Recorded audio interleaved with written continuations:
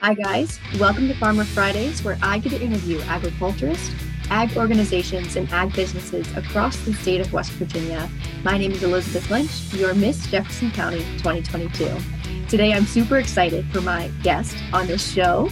I have Casey Ganser, who's the Northern Region Planning Coordinator for the West Virginia Department of Agriculture. How are you this morning? Excellent, and excited to talk with you today. Again, thank you so much for agreeing to do this with me today and speak. I am super excited about some of the information that you can provide for my viewers.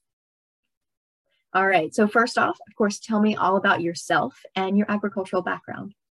I am originally from Ohio County. My family had a dairy farm up until the early 1970s when Interstate 70 came through and cut the farm into four pieces. My grandfather was a full-time dairy farmer until his late 60s when he no longer had a dairy farm.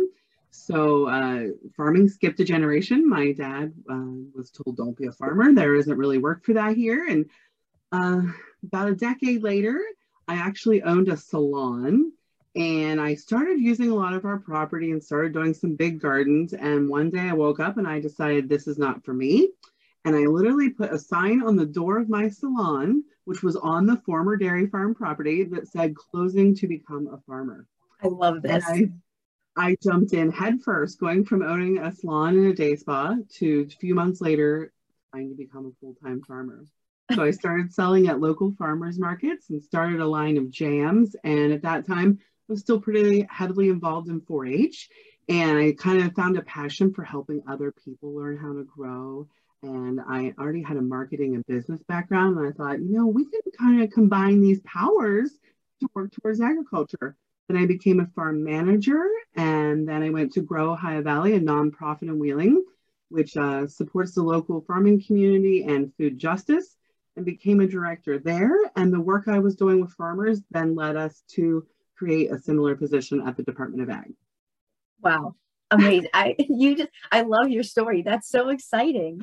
And the last time that we spoke, you told me that you wore so many hats in the West Virginia Department of Ag. So of course, tell me about all of those hats that you wear and what your main job is. Okay. As a planning coordinator, there are 4 of us. So we cover the state, kind of in the middle of the state. We kind of tag team it on whatever our specialty is. So we always try to explain our jobs as, if you are selling or want to sell a product from your farm and you call the Department of Agriculture, you're going to come to us. So this could be a question about, what is a legal label if I want to sell jam? It could be, I have 100 acres. This is usually the question I get. I have 100 acres. What should I do in farming to make money? Which is the ultimate loaded question, especially if you have never been farming.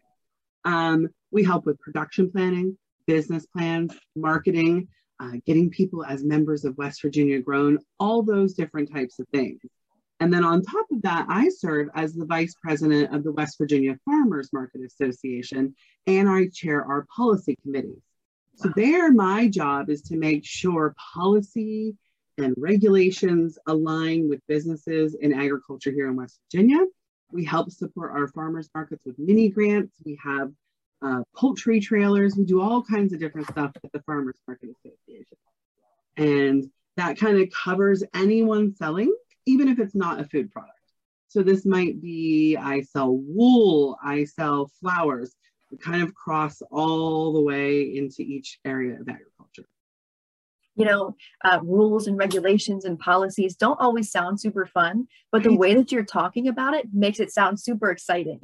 They can be so fun. And I tell people all the time, we live in a state where a small producer at a farmer's market can come to the Department of Agriculture and say, this fee is beyond what I can even make money on, or this regulation doesn't make sense because I'm also inspected here. And we live in a state where we can get policy change. And the last 5 years of the Department of Ag, we have watched things become legal. We have watched things be deregulated. We've watched permitting drop, and that is really exciting. And in California, one person saying, it's really hard to sell maple syrup here, probably won't get you a law change. That can happen in West Virginia. And that's really cool. And it's a super great opportunity for our farmers as well, so that they're not stuck in this little box. They've got so many things that they can explore. All right. So I noticed that one of the really big initiatives right now in the state of West Virginia is our West Virginia Grown program. So for my viewers at home, can you explain what the program is and how it benefits our farmers in the state? Yes, West Virginia Grown is a free marketing and branding program for West Virginia producers. And it goes well beyond what some people might assume could be membership.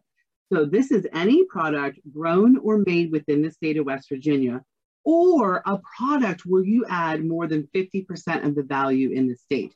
So let me give you an example that you wouldn't assume. We have coffee roasters in our West Virginia Grown program here in West Virginia. Why? They bring in raw coffee beans, they roast them here, they make the coffee here, they serve them here.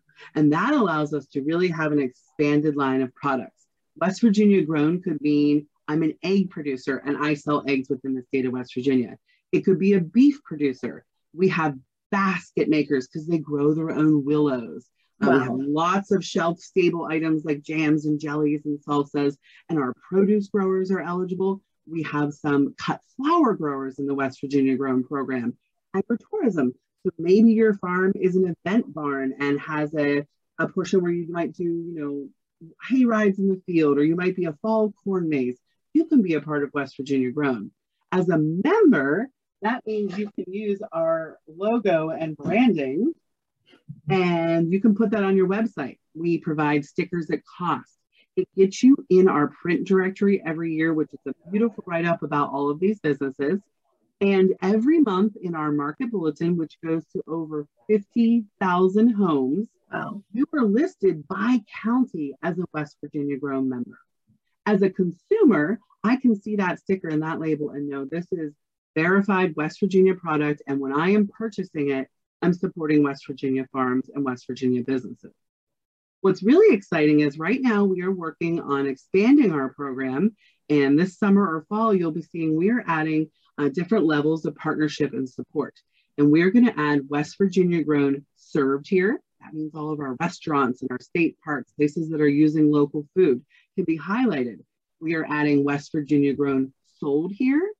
These are businesses like consignment farmers markets and local stores that are carrying West Virginia Grown products, and West Virginia Grown supported here. These are our nonprofits, our agencies, our fair boards. These are people that are supporting agriculture and West Virginia Grown products. So once we have all this additional support, I think you're going to have a lot more brand recognition with West Virginia Grown. That is so exciting. I'm really excited for this program, and I think it's got a lot of potential moving forward. Absolutely. So now I can really tell that you have this extraordinary passion for our farmers markets and of course our agriculturists. What is your favorite thing about working with our state's agriculturists? I think what's so exciting is when you go to a farmer's market or someone's farm, there's no cutoff between family, farm, and business. That's one unit. So when I go to a farm, I'm not only looking at here's a great place where we can grow peppers. I hear the family story of all the things that have been grown there for 100 years. Then we talk about, my brother lives next door and he actually has an orchard. The fact that it's all encompassing and it's not just, I buy Coca-Cola, that's a brand. There's so much behind the brands of these farms. And that's why I think agritourism is particularly exciting, because that invites the consumer and the customer onto the farm, and it makes them feel part of the products they're buying.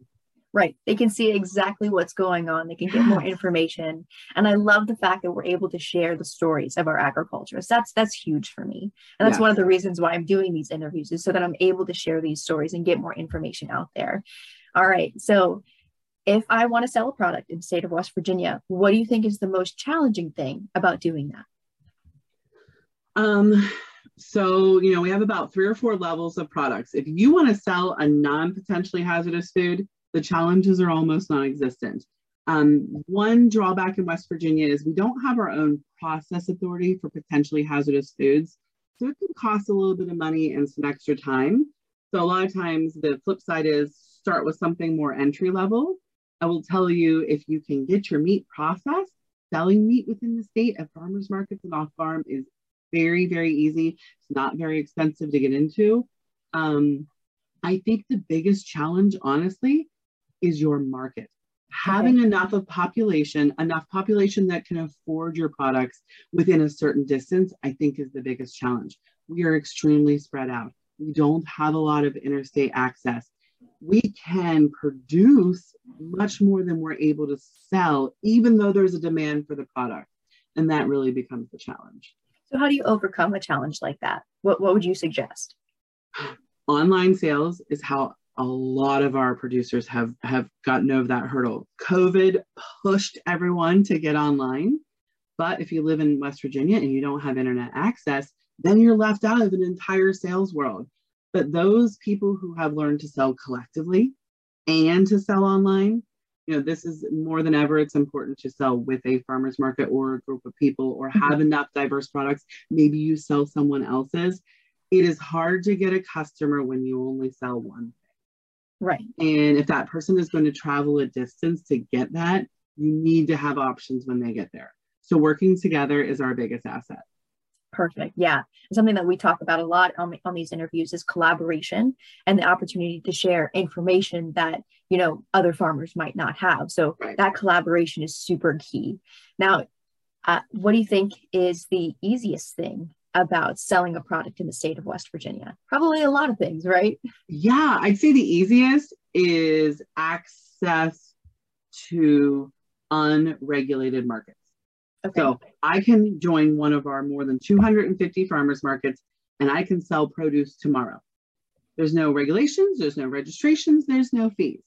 I can join that same farmers market tomorrow and sell non-potentially hazardous foods as long as I'm following a required label. Again, I don't have an inspection, I don't have a registration, I don't have a fee. So I can try, I can get my feet wet, I can go to a Saturday farmers market without making a huge investment. Yes, I can't sell spaghetti sauce and I can't sell zucchini noodles yet because I haven't gone to that next level, but I can test my market and I can see what works. I can see what other people are selling. I can see where there's things missing. I can listen to customers and hear what they're looking for that we don't have. And I can do this for little to no cost. Okay. And I think that's really, really exciting and especially for young people, I encourage high school students, make a small business plan for the summer. Make a couple $100s a week. Test your market for your farm. Maybe your farm really hasn't been in use for a few generations. It's got a farm name. It might have a sign. But you really haven't sold any products. That is the great way, one, to start registering as a farm again and get those tax deductions on your property tax and doing all those things, using your farm as a business. But learning the business world young makes it so much easier. And establishing a brand when you're 16 years old, that's priceless. Excellent. Now, one of the things so I'm hearing these words, I guess, so unregulated, you've got ungraded, things like that. Now, as a consumer, should we be worried when we hear those words? What rules are put in place to ensure that things are safe for our consumers? Absolutely. Let's start with ungraded. Ungraded eggs. So I have never heard a report of any issues with health issues. That person is still following all the standards of how to sell eggs. They're clean, they're kept at temperature, they're properly labeled. Ungraded means they're probably not all the same size. Mm-hmm. There's a good chance they're different colors. Myself as a consumer and many people, that's what I'm looking for in a dozen eggs. There's no safety issue. You should know who you're buying from. They're going to be registered as a small egg producer. It just doesn't cost them anything. You're going to see that label on there. As a consumer, if I'm going to a farmer's market and somehow someone hands me eggs that were not refrigerated, they're not cold, and they don't have a label on them, I, as a consumer, I'm not purchasing that product. But if they're following all the safety standards, they should be absolutely fine. As far as like unregulated, non-potentially hazardous foods, the key word there is we only allow non-potentially hazardous foods. These are things that are shelf stable. They don't need refrigeration. Things like popcorn, chocolate chip cookies, breads. So this person is labeling allergens. They're following all the basic standards of a restaurant, cleanliness, all of those things. And again, they're being transparent with that label. So the same thing, if I'm going and someone maybe is on the roadside and selling some breads, I don't see a label on there as a consumer, that's when I would be worried about it. That means we don't know what standards they're following, and we also don't know how to find them. That's another reason we require labels. If there would be an issue, which there never has, we know how to get back to that person. So I think as a consumer, I'm going to read that label. And if it has a West Virginia grown sticker, you know they've gone through an additional process. They have had all their labels inspected. They have joined our program. They have listed every product they sell. So that as a consumer, when I see West Virginia grown, I should feel very comfortable with what I'm purchasing. That's another great incentive to become a part of the West Virginia grown program. Yes, and that's going to help you if you're looking for sales outlets also. Excellent. All right. So what advice would you give to somebody who might want to start selling things or might want to start their own farmers market in the state of West Virginia? Any advice that you'd like to give? Selling things, start small. Start small. Don't plant 2 acres of sweet corn on the assumption that your community loves sweet corn or assuming no one else is planting it. See what works for you. Also, don't try to grow or raise something that it is hard to bring an entirely new product into a community or a way of eating. So you got to ease them into it. What was the second half of the question? How to start a farmer's market. Right. Starting a farmer's market is not easy. Okay. So it takes a lot of planning. Unfortunately, most people that come to me wanting to start a farmer's market are not farmers. I'd say about once a month, a community group, a church, a town, a mayor, everybody wants to start a farmer's market. You don't have a base of farmers and businesses. You can want it all day long. You can make the opportunity. You can have the best location, but it has to be driven on a need for sales outlets more than a want for a farmer's market.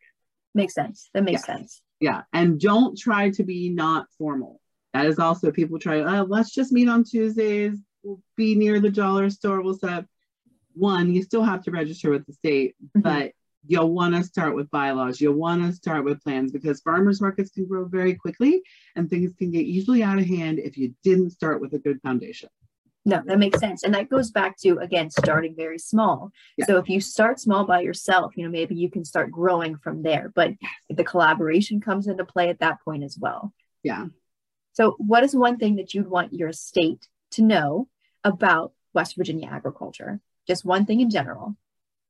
It's way more diverse than you think it is. Mm-hmm. There is a lot more than apples and chickens. And if you just dig a little deeper and really look for it, you could find just about anything you want. And on most of my interviews that I talk to with people who are running farmers markets or have their own farm that they're selling from, this is something that they say all the time. Right. Go to your farmer's market and just see what's out there because typically you'll find almost everything that you want. And that's pretty exciting. Yeah. All right. I also found a fun fact about you recently that said your grandmother was the first female county farm bureau president in the state of West Virginia. And I believe that was in Ohio County, correct? Yes. All right. How did having that super strong female agriculturist to look up to impact your life? I wish that I could answer that question, but unfortunately, my grandmother passed away when I was 2 years old. Here's the fun fact, though. I had no idea about that. Really? Not a clue in the world. So I had just joined Farm Bureau and was asked to compete in their discussion meet debates here in West Virginia. And then I went to nationals. As I was preparing for nationals, I was looking through old boxes and found the newspaper article about her becoming the first female. I had no idea. My dad didn't know. My grandfather had already passed away. I had no idea that I was ended up doing a lot of the same things as her. And I really didn't know anything about her, which then spurred me to learn lots of things. And in fact, after I got back from nationals, the Wheeling newspaper did an article about it. And in the article, I held the article framed because it was so inspirational. And I'm sure. That's so exciting. And that's like a really cool piece of history for you too. Like that's never have discovered. It's crazy how life takes us down these paths and, they're always connected to somebody else. That's really neat. So instead of having that strong influence, I feel like I want to be that influence. And that's why I do a lot of community education and that kind of thing, because I know that's what she did. Now I know that. You just gave me goosebumps with that statement. I love that. Is there any advice that you would want to give to any future female agriculturists? There is nothing you can't do in the field of agriculture, whether it's from technology or in the home. There is nothing you can't do. And there are job opportunities. There are opportunities. Don't let anybody say that there aren't, because they're out there. We all need food. We all love plants. It's not going to go away. There's something for everyone. I love that. Thank you so much for that piece of advice and sharing your story there. Now, for my final question, I love the FFA Creed. And that's kind of, something that sparked my interest and really started giving me that passion for agriculture. And the first line is, I believe in the future of agriculture. So why do you believe in the future of agriculture? Because we have no choice not to. It is the one and only industry that is not going to go away, that is going to impact you 3 times a day, no matter what. It's part of your health. It's part of our economy. I believe in it because we have no choice but to, and that makes me see nothing but opportunities. I love it. Thank you so much. And honestly, I could probably sit here forever and talk to you about these things, Casey. You are a wealth of knowledge. And I encourage any of my viewers, if you have questions, please get a hold of her. Please look at the West Virginia Department of Ag website, see what more you can do for your community, or if you want to start producing things or selling things in the state, contact her and see how easy it is. Yes. All right, guys. Thank you so much again for being a part of this interview process, letting me speak to you. I really appreciate your time. Thank you. And thank you for everything you're doing. Thank you. I appreciate that. All right, guys, that concludes my Farmer Friday interview today. As always, please remember to thank your farmers.